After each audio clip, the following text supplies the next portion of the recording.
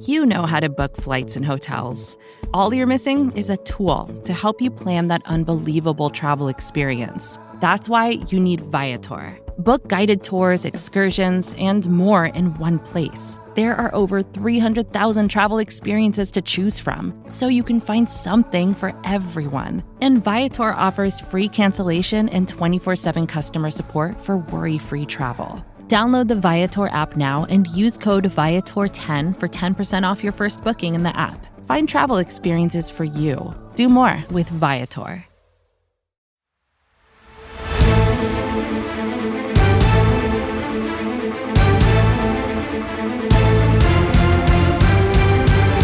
Welcome one, welcome all. It is the NFC East Mixtape Volume We Believe 20, presented to you in partnership by both Bleeding Green Nation, SB Nation's home for Philadelphia Eagles content, and Blogging the Boys, SB Nation's home for Dallas Cowboys content. He is Brandon Lee Gowden, a.k.a. BLG, a.k.a. Eagles guy. I am RJ Ochoa, a.k.a. RJ Ochoa from Blogging the Boys. BLG, how goes it? Happy Wednesday. My classic nickname, Eagles guy. RJ, I had couple questions for you here at the beginning of the podcast. Okay. Yes or no questions. Okay. In fairness to you, it doesn't have to be conclusions drawn out of these questions. They're just yes or no questions. Okay, number one, is your favorite color green? Yes. Did you say that you would be more of Will Smith, who's from Philadelphia, than Martin Lawrence and the Bad Boys if you and Pete Sweeney were recreating the Bad Boys? That I said that I would be more of Will Smith's character, whose name is Mike Lowry. So I would definitely be more Mike Lowry than Marcus. I don't know what his last name is in the movie. Okay. So, Green, yeah. Will Smith. And then the final question. Mike Lowry, but whatever. Do you co-host a podcast that is stationed on a Philadelphia Eagles podcast feed? That's true. I actually, because I'm in a jovial mood today, BLG. Like I know this isn't your purpose in life. I like to make you happy. I hope that when we leave conversations with one another that you're happier. Do you know what what my high school mascot was? It was probably the Eagles, wasn't it? It was the Eagles. Interesting. Although I had the and actually the Eagles cap that you're wearing right now, they used that exact logo on a lot of things. But I guarantee you cannot guess my high school colors. They're the worst colors in the history of I'm sure a lot of people are like, oh, my high school's colors sucked. There's no way you can touch my high school's colors. Well, I feel like it's not going to be red because I don't think you would say that. But the opposite of green is red, right? So in theory, it would be red because your favorite color is green. You're kind of wearing a red shirt right now, so I don't think it's that. I'm going to say I don't know what you don't like. Oh, probably. Actually, I do know. It's probably like silver and white, right? You don't like those colors too much. So the city that I grew up in, went to high school in, is Brownsville, Texas. The high school I went to, Hannah High School, was the original high school in Brownsville, which used to be known as Brownsville High School before other high schools developed within the city. So when it was Brownsville High School, I suppose this made sense in a literal sense, but not in a cool sense. Our school colors were brown and gold. I kid you not. And the gold oftentimes, like on t-shirts and stuff, wound up being like mustard yellow. So it was tough. Our graduation gowns, brown. Imagine that. Like, just think about it. That's like remember those Broncos throwbacks they were wearing for a couple of years there? That's kind of like, that reminds me of that. Before they, did away with the helmet rule and everything. That reminds me of that. I think I'd imagine Brown University has brown gowns, but it's a little bit different. You know what I mean? Like, so a little bit more respectable than, So, that is, what were your high school colors, BLG? Red and white, basically. We were the Cardinals. So, wow. A lot of Cardinals. There's like too many Cardinals. I feel like you see that a lot. It's like very generic. I'm looking up the commencement for Brown University right now, and their gowns are brown. They have to be brown. Not brown. They're like black. They're just black. regular. Just classic graduation. That makes sense. Like they're more traditional.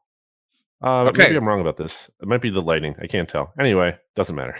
Okay. Well, so all four teams in the NFC East are down to 53 players for now. For context, BLG and I are recording this about 10 a.m. Eastern time on Wednesday. It's September, BLG. We made it. The best month of the year. Actually, October is the best month of the year. But yes, still, 100%. second best month of the year has arrived. So that is really great. The Dallas Cowboys will visit the Tampa Bay Buccaneers in 8 days, which will make next week's NFC East mixtape very fun and very exciting. So we have some roster cuts to touch on here. We have some bigger storylines to touch on here. We were going to have on some guests that cover the Giants and Washington football team, but life's a little bit crazy right now for everybody. So we're pushing that back a week. We will hopefully do the quadcast next week, kind of a season preview sort of thing. But that being said, where do you want to start, BLG? I'm spinning the globe, and you stop it and tell us where to go. Well, on the September note, I just wanted to work in a don't wake me up when September ends here, because I want to see the start of the NFL season. You know, it's only a week away. Very exciting to see the Cowboys open the season with a loss against the Buccaneers. Can't wait for that. But you would want to be woken up then, because if you were asleep, you wouldn't be seeing it. No, that's what I'm saying. I said don't not wake me up. Like double negative here when September ends. Don't keep me asleep for all of September. Although I, big fan of the song back in like 8th grade. So anyway, American Idiot, great album. No, that wasn't American Idiot, but I don't know. Whatever. They made that song. They made that album about me. But okay. Anyway, the Eagles, RJ. I want to get to them because you kind of took them to task a little bit on the SB Nation NFL show on a Monday show on that feed. And you were like, I don't get the Gardner Minshew trade. So, and then that audio was actually posted on the Bleeding Green Nation podcast feed as a little like snippet for people to hear. So I think people may have already heard this and gotten your take. If not, obviously you can feel free to say it again. But I just want to say, start it out to you and explain to the listener and maybe the Cowboys fans who don't think it made sense or the Eagles are confused by it. I think the Gardner Minshew trade actually makes a lot of sense for the Eagles. Multiple reasons why. Number one, it's a 6th-round pick. More than anything, it's a 6th-round pick. Like you're trading a 6th-round pick, which just isn't incredibly valuable for a quarterback. Like that is a pretty decent value to make. Gardner Minshew obviously has experience in the league. He started before. His stats are pretty decent for a backup. And mind you, they came playing for a pretty awful Jags team these past 2 years. So last season in particular, like it's very hard to qualify last year for Gardner Minshew because the Jaguars were kind of tanking. I like to enhance your point. Is my point. But go ahead. No, absolutely. But like, I think so. Where was your confusion again? I guess remind me. So this news broke on Saturday, to be clear. And I was still in my Cristiano Ronaldo, fever dream that is reality as a Manchester United supporter. And so this didn't hurt me as much as it would have. But let me be clear and let me be honest. I'm upset that this was not the Dallas Cowboys. That's my primary emotion here.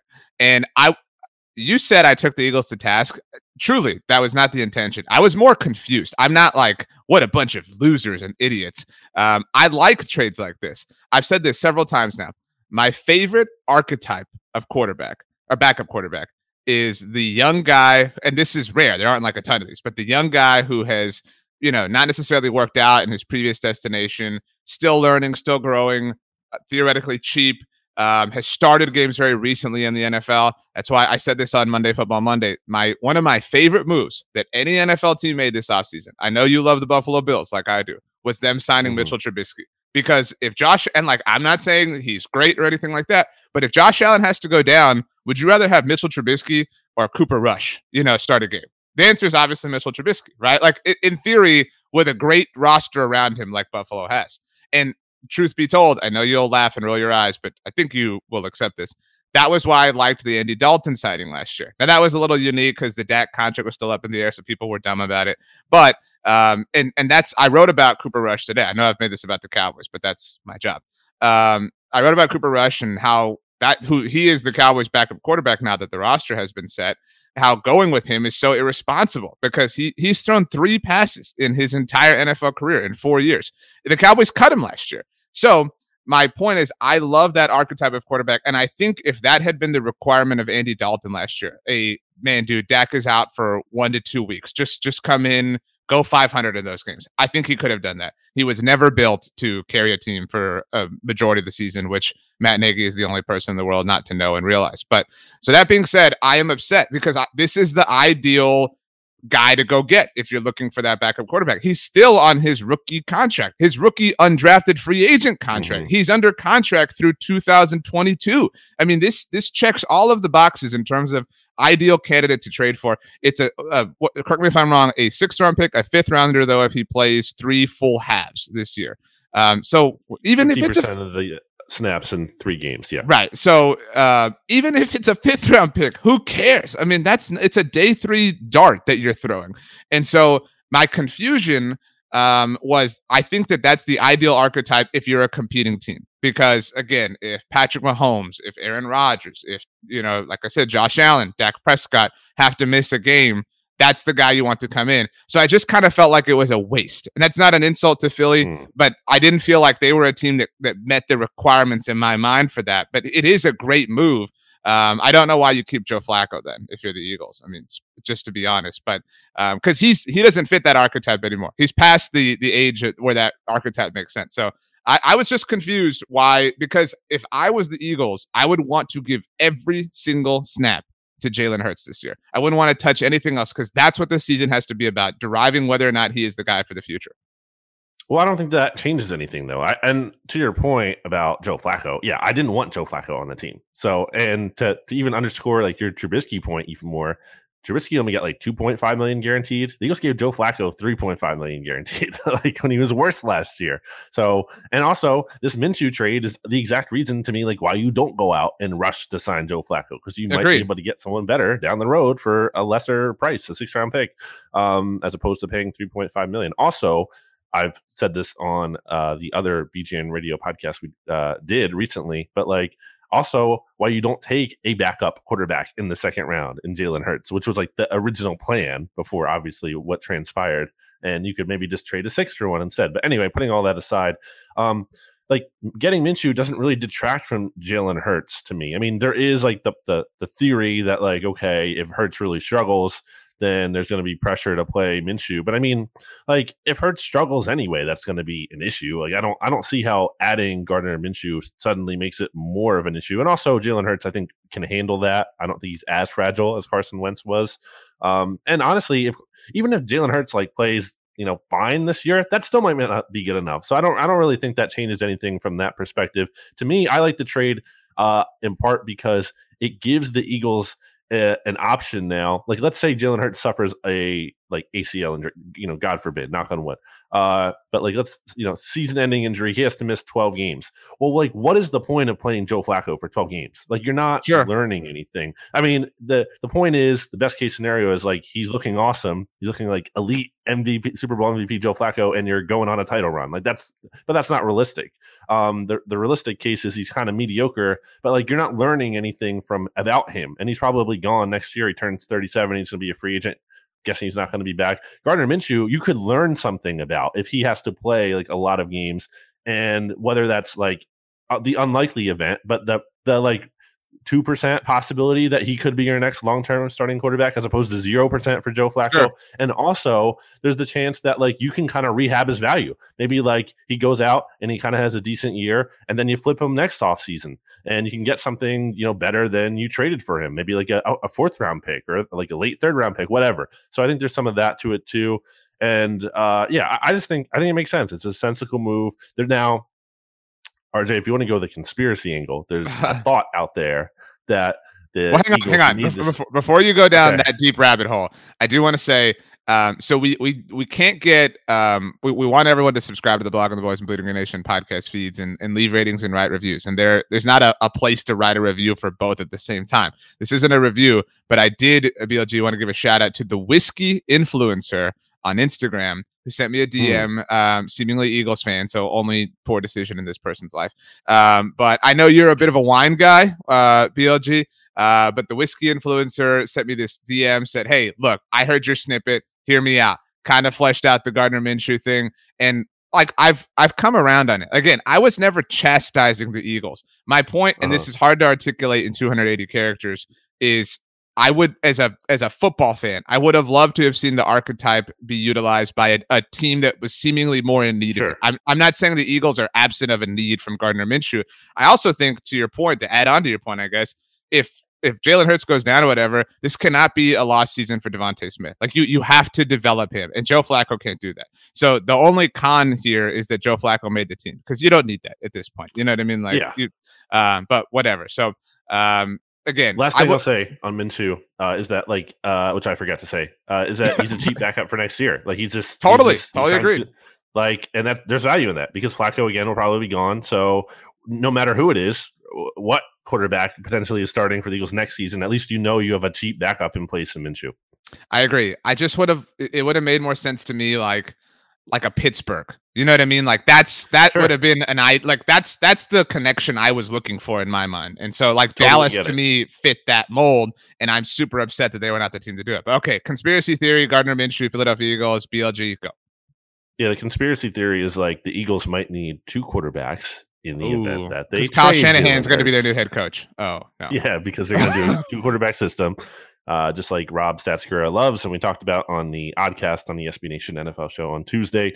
No, it's again that the conspiracy theory floating out there that the Eagles can still potentially trade for Deshaun Watson. Now, okay, so it came out this week that Aaron Wilson, who obviously has been covering the Houston Texans for a long time, formerly for the Chronicle, now for I believe Sports Talk 790 in Houston, had said that the Eagles are not a team that Deshaun Watson wants to go to, and that's very relevant because Deshaun Watson has a no trade clause. But Howard Eskin, RJ, who is, I don't know if you know who that is, but he's like the Eagles sideline reporter for WIP, which is the Eagles flagship radio station, and he is very I'm much pissed like off, Angelo.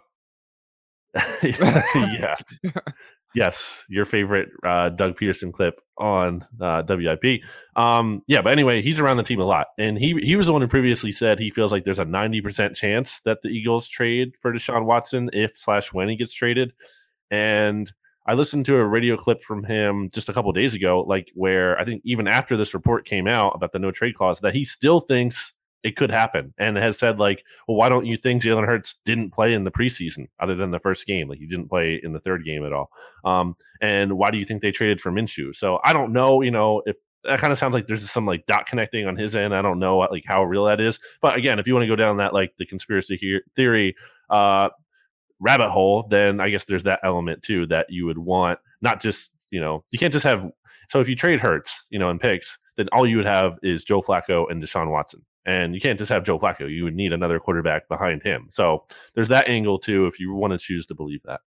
So let's think about this here. Why? Because the report was, again, that Deshaun Watson would seemingly approve, and I don't think BLG and I have to relitigate this, but we're talking about Deshaun Watson purely in a football sense. There are more than 1,000 questions about him off the field, deplorable accusations. Again, we don't have to go through all that again. But why would he seemingly turn down the Philadelphia Eagles? Because he theoretically, at least reportedly, is willing to approve a trade to, or was willing to approve a trade to Carolina Panthers, and is still willing to approve a trade to the Miami Dolphins.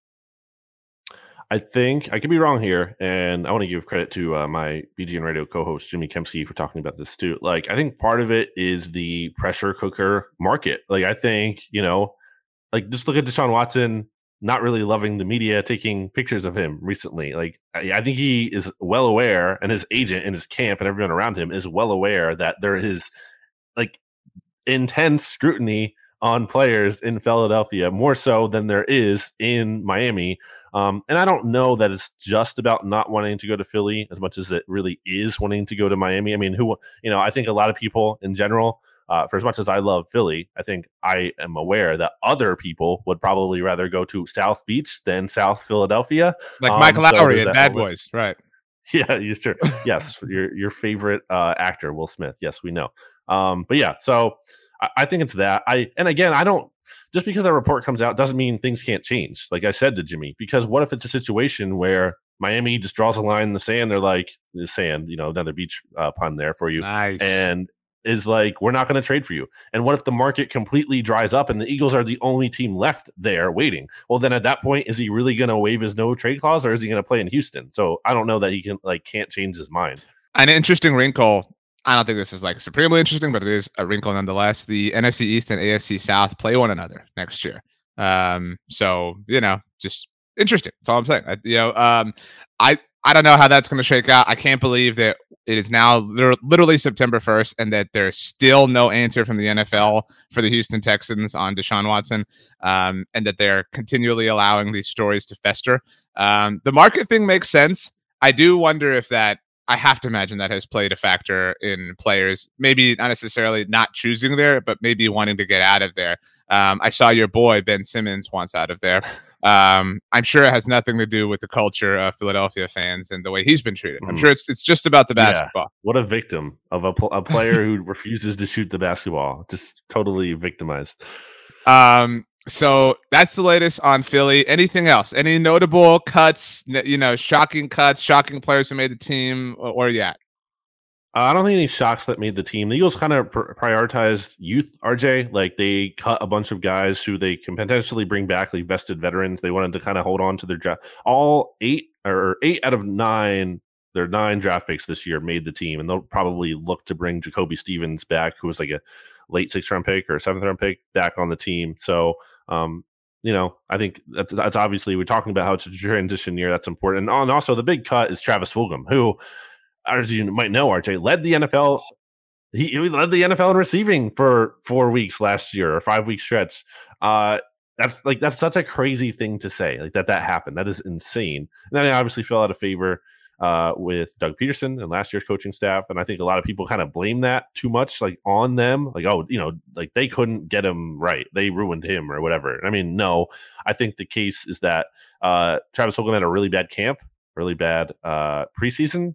I think he was only targeted like twice. Then he fumbled on his 1 catch, so not great. But yeah, that's the big one. I don't think anything else truly shocking. The Eagles traded Matt Pryor, who was not very good, and on the last year of his deal, to the Colts for anything is like a big win, and also is terrible news for Carson Wentz if Matt Pryor is blocking for him. If Carson Wentz can get on the field, because of course he's currently missing time due to the COVID protocol and everything, which is a whole nother thing. But yeah. That's it. Well, so 8 of 9 draft picks then made the team. Mm-hmm. Okay. Yeah. That's well done. Well, I mean, I don't know. It's well done as much as I think a lot of them deserve to make the team. To be clear, one of them didn't, and I think could get cut still. Like today when the Eagles. So obviously we're recording this. We haven't seen the players that like the Eagles and the Cowboys and all these teams are going to add via waivers, or got to put people on injured reserve and stuff too. Totally right. There's still roster movement to go on here. So, okay. Well, are we ready to segue to the Cowboys then? Because I have some QB2 stuff that I want to get off my chest, if that isn't. Yes, I've been wanting to ask you. Yeah, let's hear it. All 11 Dallas Cowboys draft picks made the team, and they had 11 because of the trade with the Eagles for Devontae Smith.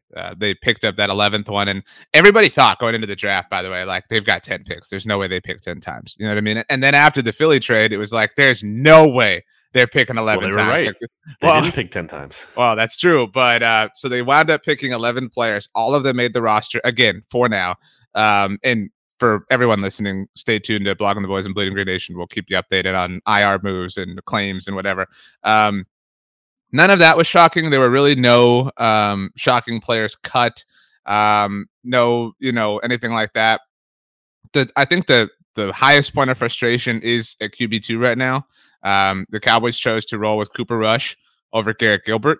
Again, not that either option was great, but that's, and I read about this, like I said, on Wednesday. That's not a September problem. That's a March and April problem that you have to fix then. Unless you pull off the miracle and trade for Gardner Minshew, which, there's no report that they've been involved in. There is a report, I guess, to get onto this subject, that they will do their due diligence on Cam Newton, who was released by the New England Patriots on Tuesday. I know you tweeted, as all of football Twitter was, kind of throwing their takes out about this, that he did not look good in the Eagles-Patriots joint practices. He is Cam Newton, though. So people are like, Cam needs to be the backup quarterback for this team, blah, blah. And so we've been having the discussion just, with other BTBers and stuff. Should the Cowboys pursue this? Because he is better than Cooper Rush. He is better from a football standpoint than I think, 75 to 80% of QB2s at the very least. And that bar is low, but, he still does clear it. However, BLG, you mentioned Carson Wentz. Cam Newton seemingly not vaccinated. And not to turn this into a political conversation, but from a purely competitive standpoint within the NFL, that is a hindrance. If he is not vaccinated, in a theoretical sense, again, I'm not trying to poke anybody to be like, the vaccine doesn't work, blah, blah, blah. But in a theoretical sense, he is more susceptible to testing positive for COVID-19. If he is working in the quarterback room where Dak Prescott is working, if Cam Newton tests positive, it's theoretically more likely that Dak Prescott will be a close contact and have to miss time. And so why introduce that variable to your quarterback group if it's not already in there, is a lot of people's thoughts. My biggest thing with Cam, and I hear the vaccine thing, but my thing with him is like I don't even know if he wants to be backup. Honestly, you kind of touched on this with like Carson Wentz in the future. Like if it gets to that point where he's looking for a new job, like down the road, not right now. Like would this guy accept being a backup? I don't know that Cam would. Some guys don't. Remember Sam Bradford? Sam Bradford didn't. Sam Bradford could probably be in the league still. I think about this sometimes. Like if he Sam really made his money, so Sam's a little bit different. Well, he doesn't need it, right? I totally agree that he doesn't need to, but he could. Like, if he really wanted to, he could be like, I'm sure there are teams out there who wouldn't mind having him as a backup, or maybe not this year, but the past couple of seasons. But some of these guys like don't want to be backups, and I don't know if Cam really wants to accept that role. I think that's a big reason why the Patriots cut him. I don't think like the Patriots cut him because like he did. I think Cam deserved to be on the team. He's the second best quarterback on the Patriots. I think I'd rather have Cam than Brian Hoyer at this point. But yeah, I think it's interesting. That Cowboys report seemed kind of thin to me. I saw it came, from Josina Anderson. With, all due respect to her as a reporter, BGN loves Josina Anderson.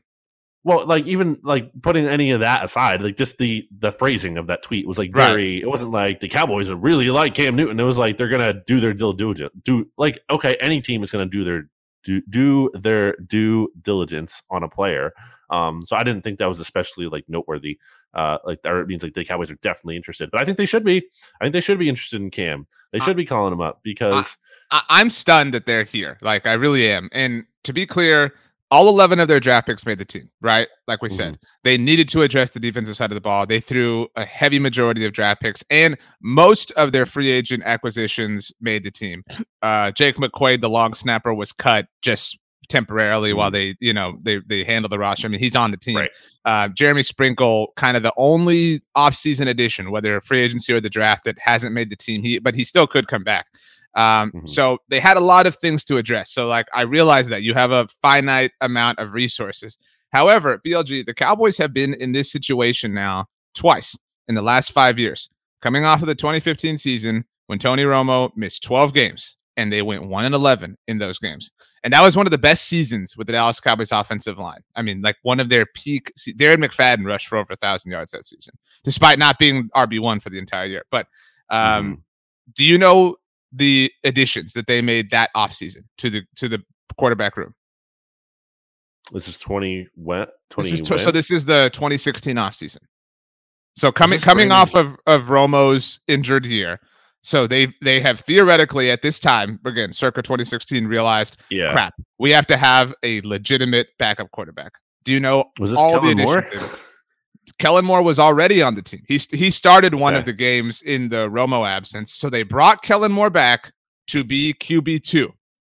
And they had Jamil Showers, who was on their practice squad, and they spent a 4th-round pick on Dak Prescott after missing on Paxton Lynch and Connor Cook. So they got, and then, I mean, so the whole argument was you have to bring in somebody because what if Romo gets hurt? And then Kellen Moore got hurt. He broke his ankle in training camp, and they still didn't go at anybody. There was talk about Nick Foles at the time, actually, and they still didn't go out and at anybody. And then, lo and behold, Tony Romo. Well, no, that was still after. I guess they did bring him in right then. But still, but they brought him in to be QB3 even at that point in time. And then lo and behold, in week 3 of the preseason, Tony Romo gets hurt. And it's like, this was the exact, DEFCON 1 situation that you had to prepare for. And they didn't. And Dak Prescott bailed them out and has continually bailed them out ever since. So, okay. So we fast forward 5 years. This isn't a long stretch of time, right? Like 5 years. And here they are coming off of last season. And I maintain, like I said earlier, that if the offensive line had been stable, I think Andy Dalton could have been what they needed in a small stretch. Like we've seen some quarterbacks have to miss with respective teams. Kind of the way like Matt Flynn was for Mike McCarthy's Packers, that type of guy. But the archetype I described earlier. Do you know, I'm actually asking, do you know the additions the Cowboys made to the backup quarterback room or to the quarterback room in general this offseason? This offseason? I mean, I know they had Garrett Gilbert. I know they had Cooper Rush. I don't remember anything beyond that. They didn't add a single player to that room. Well, there we go. They didn't add a single. They let Andy Dalton walk, and good for them. They shouldn't have paid him what Chicago did. Sure, but they literally gave Garrett Gilbert every opportunity to be their backup quarterback because he looked okay against the Pittsburgh Steelers last year, who was a paper tiger by that point in the season. They gave him all the offseason work as QB2, and then he got most of the training camp work as QB1 because Dak had the lat strain. And again, like Garrett Gilbert deserved to get cut. I'm not saying that in no way, shape, or form is true, or isn't true. Not true. Yeah. Cooper Rush outplayed him in week 3 of the preseason, or what was their third preseason game against the Houston Texans. And so after that 1 week, it was, okay, Cooper Rush is going to start ahead of him. And fine, like respect on reacting to that. But you're too late. You're too far into this now. You know what I mean? Like, it's insanely arrogant to me to just believe that Dak is going to be fine. And I think he is, but that's a really stupid way to go about, building your team. And I mean, Cooper Rush, they cut Cooper Rush last year. They cut Cooper Rush in favor of keeping rookie Ben DiNucci. I mean, so it's a really reckless way of building your team, in my opinion. I thought Dak is going to be totally focus on the task at hand, BLG. Focus on the task. No concerns at all about him. No, obviously I agree. I mean, you're talking to someone who has seen the value of a high-level backup quarterback win a Super Bowl. So that's definitely not lost on me. I think it is irresponsible. They're like, it is perplexing. It's like, how were the Cowboys not in on the Gardner Minshew move? Like, wouldn't you have given up like a fourth, especially with like a compensatory fourth, even just a straight up fourth? All the responses I get to this take, BLG, are, well, the Cowboys had one of the best backup quarterbacks in the NFL last year, which I believe is true. And look what it got him. And it's like, you can't compare this to that. Like that's such a flawed way to look at this because last year was so broken. Like you can't, like, I'm not trying to defend Andy Dalton, but last year is not a fair evaluation of Andy Dalton or a fair evaluation of getting that quality of backup quarterback. Well, it's also like, a lot of people are like, well, if we had to play the backup quarterback anyway for a certain amount of time, the season is over. And yeah, that's true. Like, the point, but that doesn't mean Andy, like, so I think any of you said this, and we all can agree, like, if Andy Dalton had to play, like, 4 games last year, then he probably could have gone 2-2 and kept the season afloat. Like, that would have been a big deal. If he has to play, whatever he did, like, what if it's one game? What if Dak, for whatever reason, has to miss the game against Minnesota this year, right? And because it's Cooper Rush, the Cowboys lose, and then the Cowboys are the 8th seed and Minnesota's the 7th seed because of that one game. You know what I mean? Like, you could develop a hypothetical for anything, but that's what it comes to. Even if it's one game, it can cost you. Like, this is the NFL. And so, I mean, to not do everything you can to maximize your opportunity. Again, Cooper Rush is an undrafted free agent who has spent 4 years in the NFL, who has thrown only 3 career passes, who the Dallas Cowboys themselves were willing to live without. And now they are giving him the priority of being the 12th most important starter on their offense. So what do you think they should do at this point in this stage? And now I will say, some of the damage here is done because it's like now you're not going to have a full training camp for this new backup quarterback that you potentially do want to get to really learn things. And what if he has to play like really quick into the season? All of a sudden, like he's not even super versed in the offense. And, you can make it work to some extent and try to get by, but like it's not ideal. So like, what do you want them to do at this point? Or is it just too late? I think it's too late. And people used to say, like, I say that like it was really old, but like the last month or 2 months, people have said, well, QB2 is not on this roster. The QB2 is going to be somebody who's cut or waived. It's like, who's going to be that guy? Like, who's really going to be let go by their team that you're going to feel comfortable? But like Nick, I guess, well, no, not there, but like, the answer is to be more proactive, and they're not a proactive franchise in this capacity. Again, Mitchell Trubisky is a proactive move. Andy Dalton was a proactive move, and that's why I'm so frustrated. Dwayne Haskins is even a proactive move because he's still, you know what I'm saying? Like, theoretically, that move makes sense. Get him away from Washington. Plan. Right. But like a bad plan. But like plan. What upsets me is that they are such a reactive franchise in that they are reacting to the vacuum of last year and saying, well, it's not even worth, investing in a legitimate backup quarterback because if Dak goes down, we're screwed anyway. Yeah, if he goes down for 12 games, you're screwed totally. But like if he's down for a month, you're not. And so they talk so much about how like they're win now and they have a window. Like these moves don't line up with that line of thought. That's actually a great point. I was just gonna thinking about that. Yeah, we've talked about this before. Like the window is now. Like you're not gonna have Michael Gallup and Amari Cooper and CeeDee Lamb on the same team forever. Very much probably not after this year. They're not going to be on the same team. And also Zeke, the clock is very much ticking on Ezekiel Elliott's career after all these touches are piling up. So yeah, like there's pressure to get this done now. I mean, they really should trade for Nick Foles. That honestly should be the move. Again, Eagles fans are not going to like to hear me say that, but like they should trade for him. It makes all the sense in the world. It makes no sense right now that he's wasting away on the Bears roster as a third stringer. Like they have no interest in playing him because they have Dalton and they have Fields. Cowboys should give up like a fifth for Foles. I don't think that I want that contract on the Cowboys. Plus, Nick Foles is you can't say like Nick Foles is in this box because there's no box like that. Like he's in his own box, and I like Dak is in no way under threat as to be supplanted as the Cowboys quarterback. But people used to say like you don't want to bring the Tim Tebow circus to town. You don't want to bring the Nick Foles thing. I don't want that. Like I in no way, shape, or form want that. I mean, hovering. If you don't want to win a Super Bowl, it's up to you. But okay. I just, it's reckless to me. I mean, it really is. It's not appreciating what you have is really what it is. Because again, I think Dak's going to be fine. But what if he does? Like they have gotten so lucky with their last two. People like to say, BLG, oh, the Indianapolis Colts got so lucky landing Peyton Manning and Andrew Luck back to back.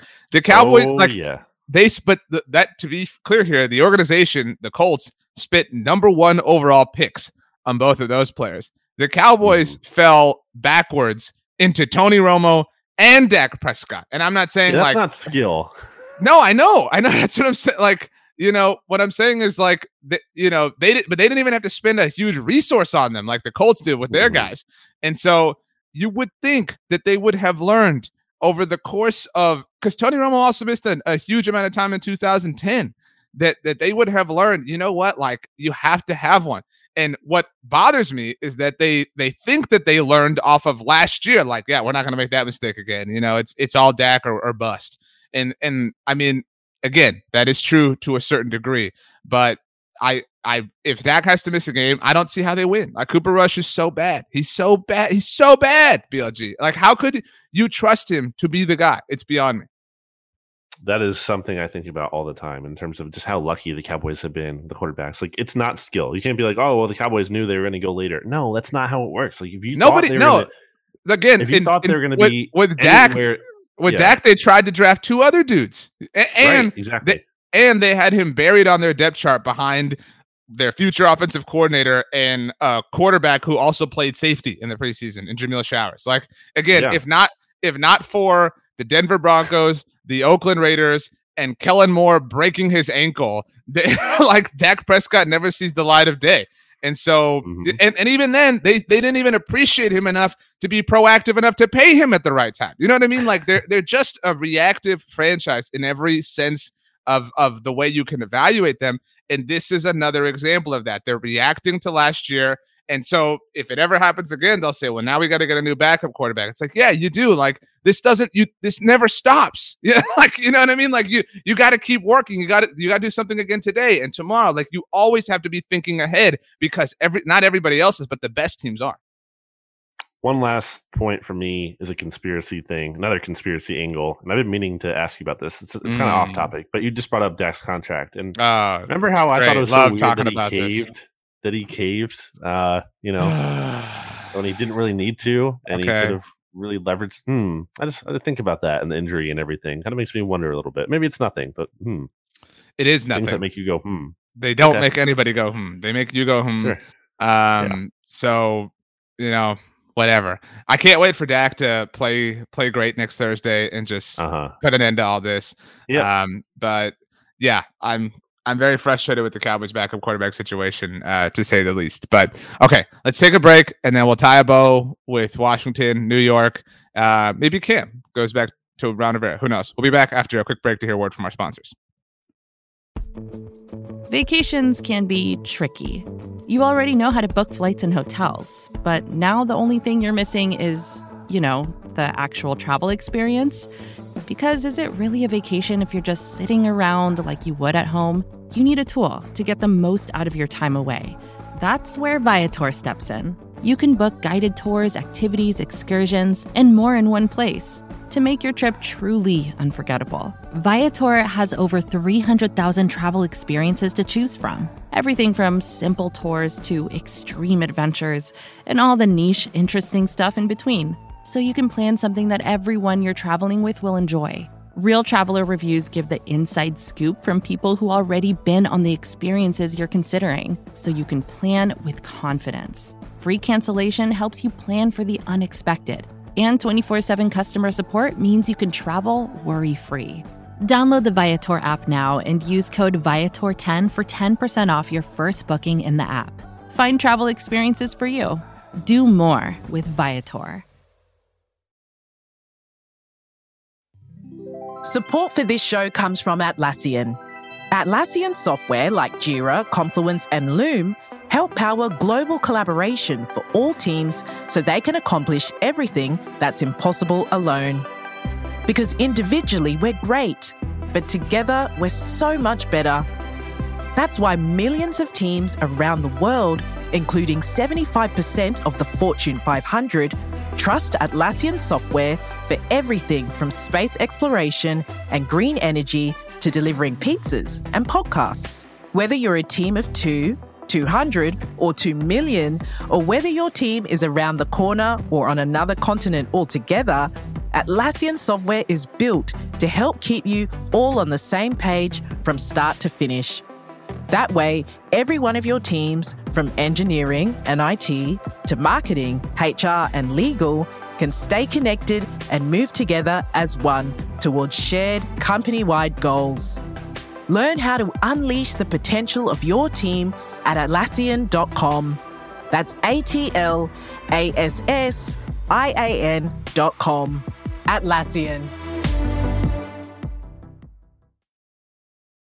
Welcome back, BLG. If you had to play for any coach in the NFL that has not won a Super Bowl and is not in the NFC East, who would it be? This is tough because the Super Bowl thing rules out a lot of people. Obviously, why would I want to play for anyone in the NFC East who hasn't won a Super Bowl? No one in the NFC East has won a Super Bowl, right? Except for Mike McCarthy, who isn't good. Nice. Let me see here. I don't know. Do you have an answer in mind? Sean McDermott. I'm a huge Sean McDermott fan. So, I used to hate Sean McDermott for obvious reasons, but Mike Vrabel, I feel like that would be fun. Dan Campbell. Brandon Staley in LA. I just want to embrace the craziness of Dan Campbell. That's me right there. I don't know. I don't know if I agree with that. But whatever. Okay. New York, Washington, pick one. No. Okay. So I saw a clip on Twitter on Wednesday morning, from Good Morning America. And, they were, I don't know what they were talking about, but they were talking about something, obviously something pop culture related. I can't imagine the gall of anybody to do that. But, so Michael Strahan's sitting there on the edge and they wheel in this like massive crate. And the host, she's all, whoa, what's this random prop doing here? And then bam, out pops Eli Manning wearing a Michael Strahan jersey. And, some other Giants come out, they're all wearing Strahan jerseys, and everybody's like, oh, yeah, we're the luckiest team in NFL history. We didn't deserve to win our Super Bowl, blah, blah, blah. And then they tell Michael Strahan that the New York Giants are retiring his jersey number, and that it is going to happen November 28th. Is that right, BLG, against the Philadelphia Eagles? I don't know. But it is against the Philadelphia Eagles. It is against the Eagles at MetLife Stadium. Giants always win at MetLife Stadium against the Eagles, by the way. They always win against the Eagles in general. Everyone knows that. The Eagles always lose to the Giants. I feel like this is a bad move, RJ. This is a really bad move. Like, you should have done this. They should have done this against Washington because that's actually a team they beat twice last year. They don't have a score to settle against Washington, BLG. The Eagles are the reason that the Giants were not division champions last year. They're adding extra juice, you're saying, to the game. Like, they're trying to get people. They're going to bring out John Runyon during the game and like have Michael Strahan like push him around a little bit or something. They're going to bring in Brett Favre, and then he's just going to fall down. He's going to lay down. Yeah. That does not get talked about enough about like how pathetic that is. About like that is the weakest way in any professional sport ever that someone has broken a record. Like it just is. Like it was just given to him. It was not like this tremendous feat. It was literally just a gift to him. I find that ironic because I agree with you that it was the Giants of all teams. If you believe this to be a record, when the New England Patriots finished their regular season in 2007 at 16-0, that it was the Giants of all teams who played in that Week 17 game against them. You know, that was, I vividly remember that game. I don't know how well you recall it, but I do.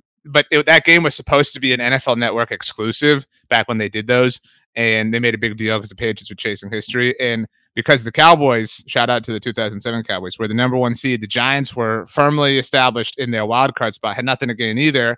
And I really respected that about them, that they played for NFL history. So again, you would think that an organization with a player in Michael Strahan who had such reverence for NFL history would not be, or not have an individual who would be so willing to just steal a record.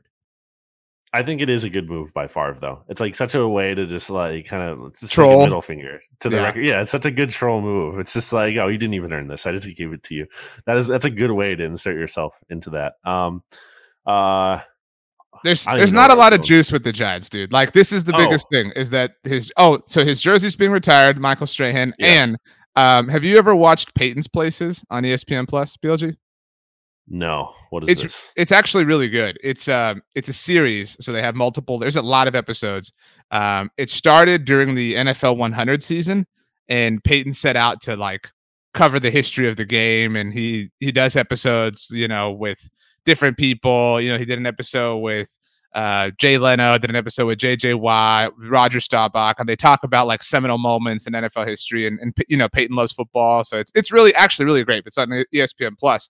And as I understand, ESPN has taken the model of that show and applied it to other sports. I believe Abby Wambach does this for soccer now and interviews people. I've never seen an episode of that particular show, but there is now Eli's Places, BLG, which has made its debut. Again, this is one of the biggest things going on with the Giants right now on ESPN Plus, where he is going to be chronicling moments and historical, data points, I guess, in the history of college football, because he is, in a literal sense, one of the greatest college quarterbacks of all time.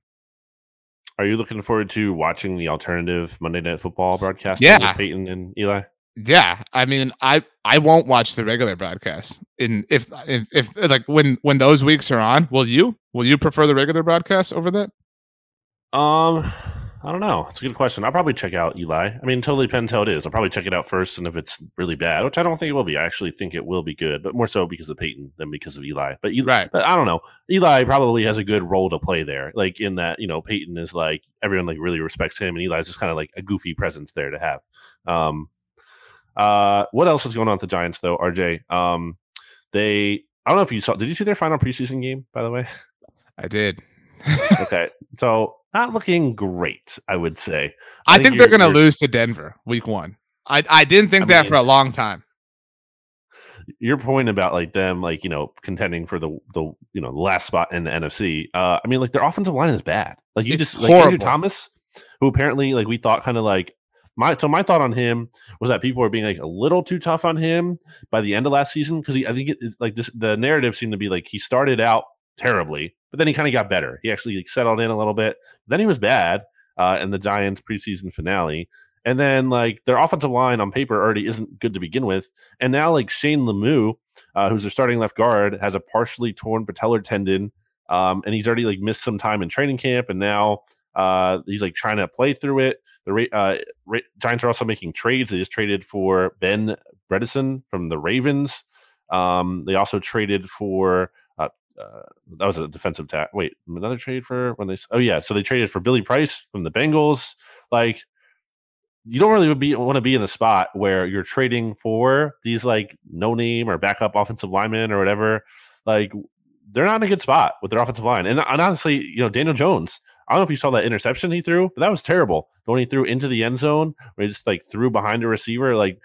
Giants, I mean, not a lot is going on for them in terms of like big juice, but the things they big juice view, a lot of the stuff that is like isn't really good. And honestly, and we can talk about this with Ed next week when we talk to him, but like I think Giants fans are being very delusional about this too, because what I've seen from Big Blue View is it's like Ed has basically said like, oh, they're not going to be like one of the very worst teams in the league. They're going to be like 8-9 or 9-8. I'm like, I don't know, man. Like, what are you seeing here that I'm not? So this is why I love the NFC's mixtape and why the people who created it are true visionaries and geniuses. Shout out to them. But and I think you'll agree with this.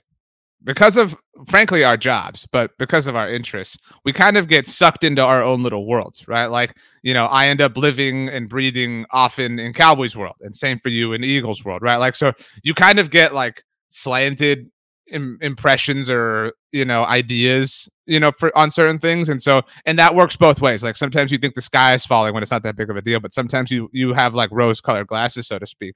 And so I was looking last week, not at Big Blue View, but they are the best, but at Giants Reddit.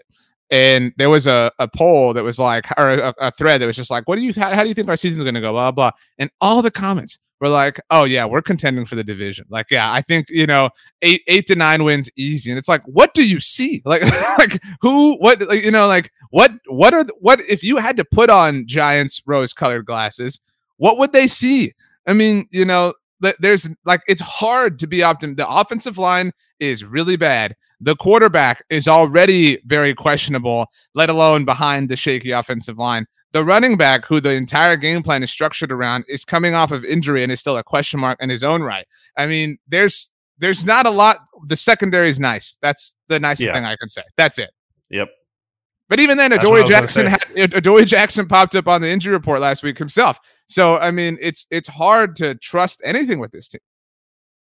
Yeah, I think it's possible the defense kind of like Blake Martinez, obviously we talked about him coming off a good year. Also, I think he's looked good in the preseason. The secondary is nice, assuming Adoree Jackson can get healthy. Like, I think that defense can be like respectable and honestly even like an above average unit, but like, okay, that's fine. But when you're pairing that with like a highly suspect offense, that's not fine. Like, it's like the Giants defense would be totally fine if their offense was really good. Like, yeah, be like, okay, yeah, it's a passable defense. But when you're looking at their offense and I just don't, and then like they're getting banged up there too. Like I see Darius Slayton has had an injury. Like again, the offensive line, Evan Ingram is hurt again. Shocker. Like what a surprise. Like, yeah, just the vibes are not good here with the Giants. Saquon still like isn't definitely ready, right, for week 1. And as I've said, I think like their whole offense kind of depends on him and riding him. So like, I mean, maybe it's possible that, because I want to be fair to the Giants and I want to because obviously they have their case, their fans have their case for optimism and everything. And I want to see that, even if I don't want to agree with that, I want to see that perspective, like you're saying, so I can at least see where they're coming from. And again, maybe we can get that when we talk to Ed. And obviously we're just haters here, but I'm just not seeing the biggest reason for optimism. The nicest thing I can say is maybe it crystallizes as the season goes on. Maybe Saquon gets healthy.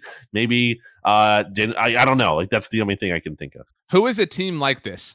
Like a recent NFL team that has had it crystallize. You know what I mean? That had these kind of question marks. Because I'm struggling to think. I mean, I suppose you could maybe say the beginning of this little Titans run. Not that I would call what the Titans are experiencing a run, but maybe that, that might be the closest thing that I can comp this situation to.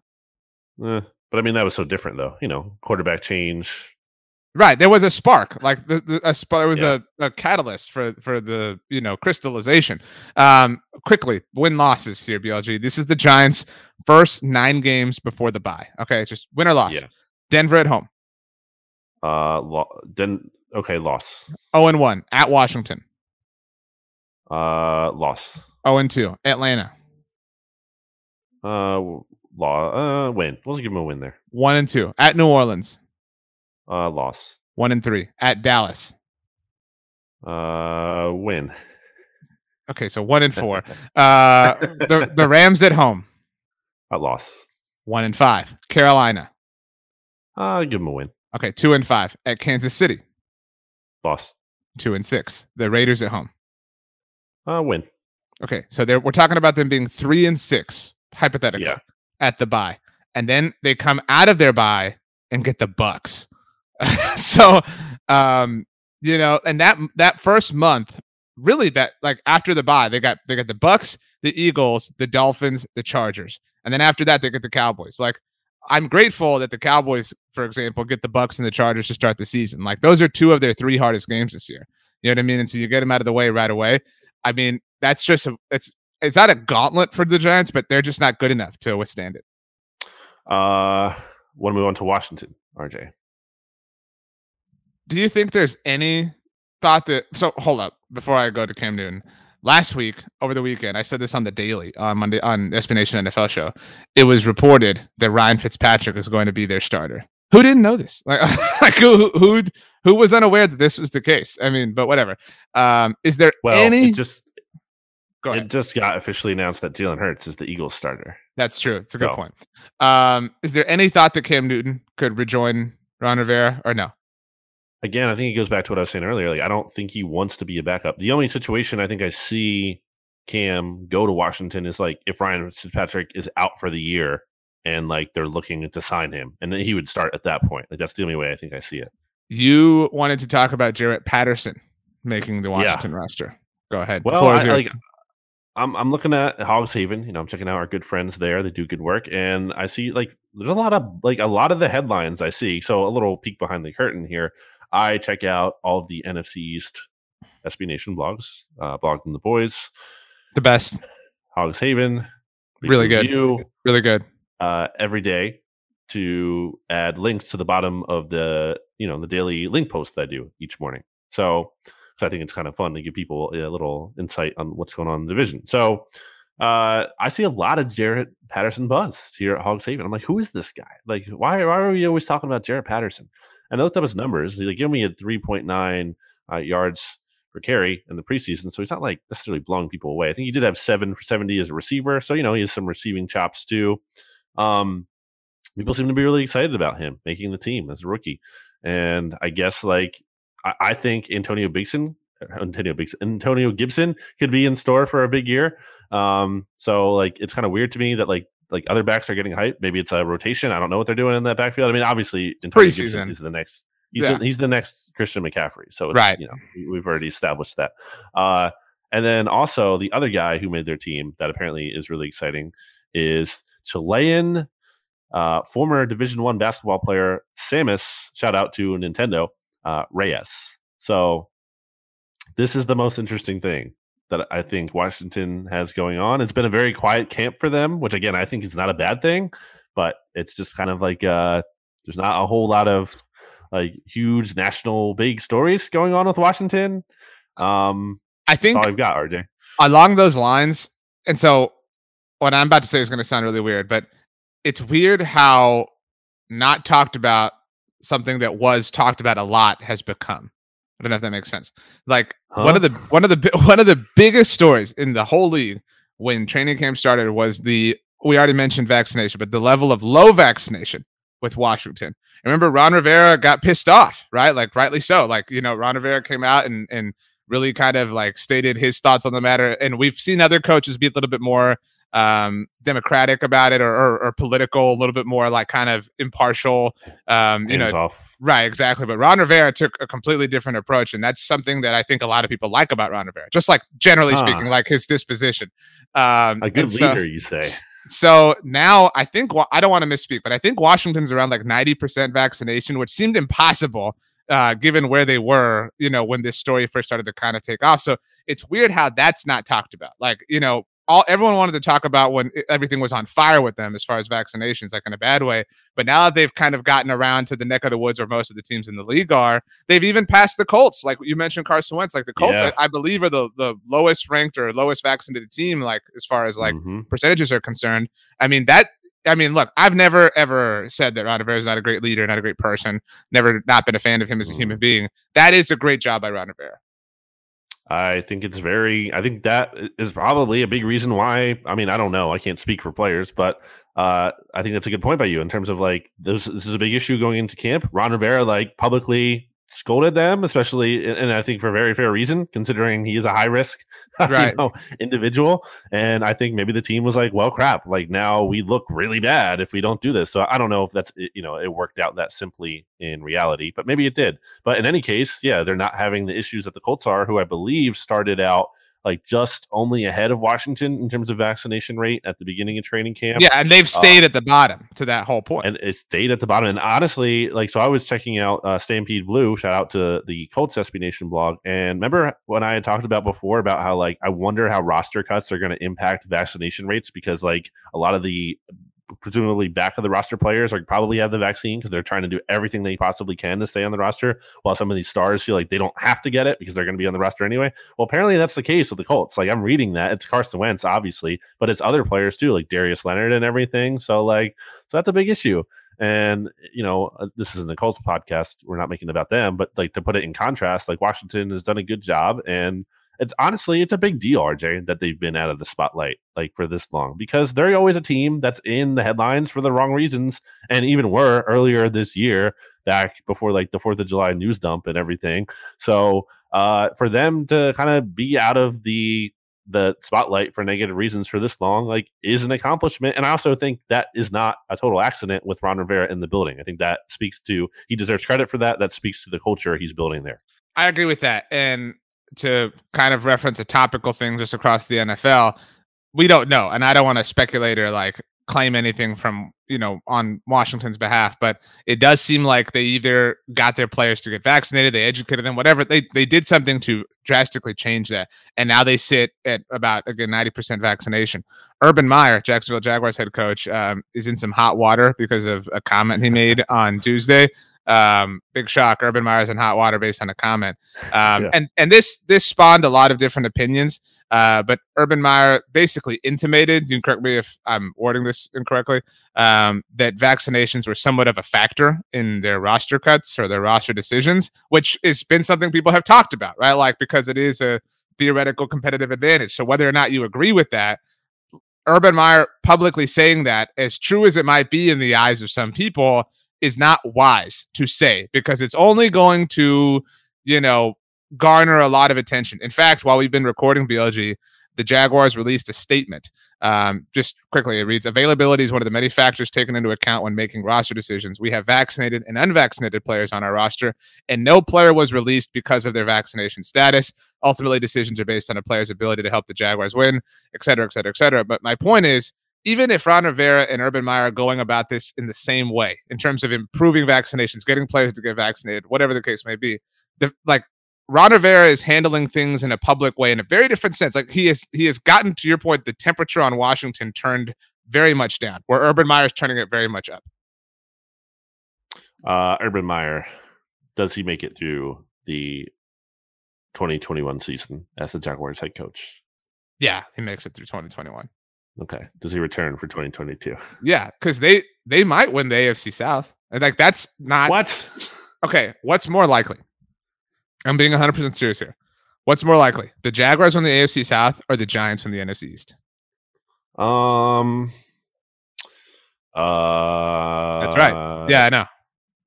I think it's the Giants. Just because I think the division could be really, really bad again, and I think the Titans are going to win the AFC South. I feel comfortable in them winning that. Okay, that's fine. Whatever. Last thing, I don't think I said this last week. I had my fantasy league of record draft last Monday, and I have 3 players from the NFCs. Did I ask you to guess them? Different teams on one team? All 3 different teams. I have 3 players in the NFC East, and they are on 3 different teams. Okay. And they're not from the Cowboys, you're saying? They're not from the Cowboys. So okay. I have 1 player from each team that isn't the Cowboys. I don't have any Cowboys in this. This is my league of record, and I don't have any Cowboys. I'm going to say Miles Sanders. Wrong. Okay. Good guess by me. I'm going to say no, you don't like Kenny Galladay. Darius Slayton. Wrong. Okay, and then I'm going to say for Washington, Antonio Gibson. Wrong. All right, good job by me. Dallas Goedert, Kenny Galladay. The value was just too great. Wow, it was Kenny Galladay. When I picked him. Didn't like him. Wow, what a fraud. And Terry McLaurin. So, shout out to me. Terry McLaurin, who you believe is not a top 3 receiver in the NFC East. Yes. Not a top. Anyway, so. It's true. You said that. Yeah. Great job by us. Couple final thoughts, RJ. Number 1, shout out Josh McCown, who talked about how Kirk Cousins' vaccine refusal takes away from his ability to lead. Absolutely. We've said this before. It's kind of why I was crushing Dak a little bit when he was not very casual. When you were speculating and assuming about Dak. Interesting. Okay. Well, when he was very not taking a stance on it, which is just that is objectively true because he didn't. Another thing, shout out to Holden, my good friend Holden, who Caulfield says no, but I see why you would guess that. Good friend Holden, who listens to this podcast with his partner Elizabeth and their dog Paul. Hey, RJ, shout out Paul before on the Bleeding Green Nation. I know you love dogs. You have Bear. Does Bear have an Instagram? He does not. Okay. I'm so bad at Instagram myself that I would be really bad at Instagram for him. I have a lot of photos of him that can make it though, so maybe I will. You should, because then you could follow at Risk It All Paul on Instagram. And Paul's a big deal, RJ. You got to check him out. He has like 1 billion followers. It's insane. It's crazy. He's on TikTok. It's a whole thing. Anyway, if you like this show, and if you want us to give you a shout out, then leave a rating and review. Apple Podcasts, 5 stars. And if you've already left one on the Bleeding Green Nation podcast feed and you're listening to this on BGN, then go leave one on the Blogging the Boys podcast feed. And if you're a Cowboys fan, then come over to the Eagles side of things just for a second on the Bleeding Green Nation podcast feed and leave a rating and review there. So, just spread the love a little bit. And look, we deserve it, RJ, because next week's show is going to be loaded. You mentioned it earlier. It's the Quadcast, assuming we can make it happen. There's different schedules here. There's a lot of stuff going on before week 1. Assuming we can put it into place, I think it'd be very cool to have a representative from each NFC's team here, chopping it up, getting into things before the season kicks off. So I'll do a shout out to me because I've been fighting a sniffly nose this whole episode. Shout out to you. Wow, how humble. So shout out to me for fighting the sniffly nose. Shout out to Bear, actually, who's been asleep on the couch in my office and hasn't barked once. We know that he likes to bark on shows I do. So very good job by him. He's a very good boy. Shout out to the Whiskey Factor again, who not only sent me some Gardner Minshew context and perspective, but I know you're a wine guy. Like I said, that's the reason I brought that up. The Whiskey Factor also recommended some whiskeys to me. So I mentioned, I'm not exactly like a whiskey connoisseur or aficionado or anything like that. I said, this is what I want. I want like a sipping whiskey that I could sit and just kind of have a glass. And, I want it to be smooth. Like, I don't want it to sting or anything like that. So it sent me a huge message with all these recommendations, and I'm very excited to try. Shout out to my wife because she's awesome. We've been catching up on Marvel movies. There are a handful of Marvel movies that we haven't seen. So we are in the process of getting through that. Shout out to Jeff Probst. Survivor returns this month. Yes. And shout out to Danny McCray, former Dallas Cowboys special teamer, who's on. Who cares? And any other shout outs? Any other ones? No, that's all of them. Okay. As always, BLG, you get the last word. Make it great. Word.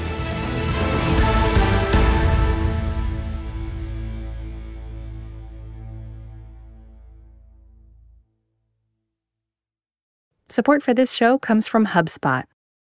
More to-dos, less time, and an infinite number of tools to keep track of. Doing business has never felt harder.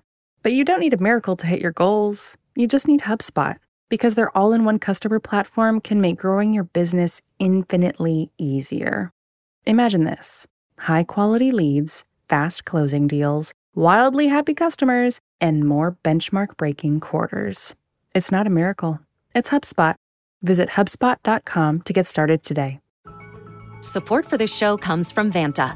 Dealing with loads of spreadsheets, juggling different tools, and having to do manual security checks, it can be a headache to keep up with today's compliance and security programs. Vanta is the trust management platform that wants to simplify things and bring all your trust-building efforts under one roof, making growth smoother for your whole organization. Vanta lets you automate up to 90% of compliance for SOC 2, ISO 27001, HIPAA, and more. Strengthen security posture and reduce third-party risk. Get $1,000 off Vanta when you go to vanta.com/Vox. That's VANTA.com/Vox for $1,000 off Vanta.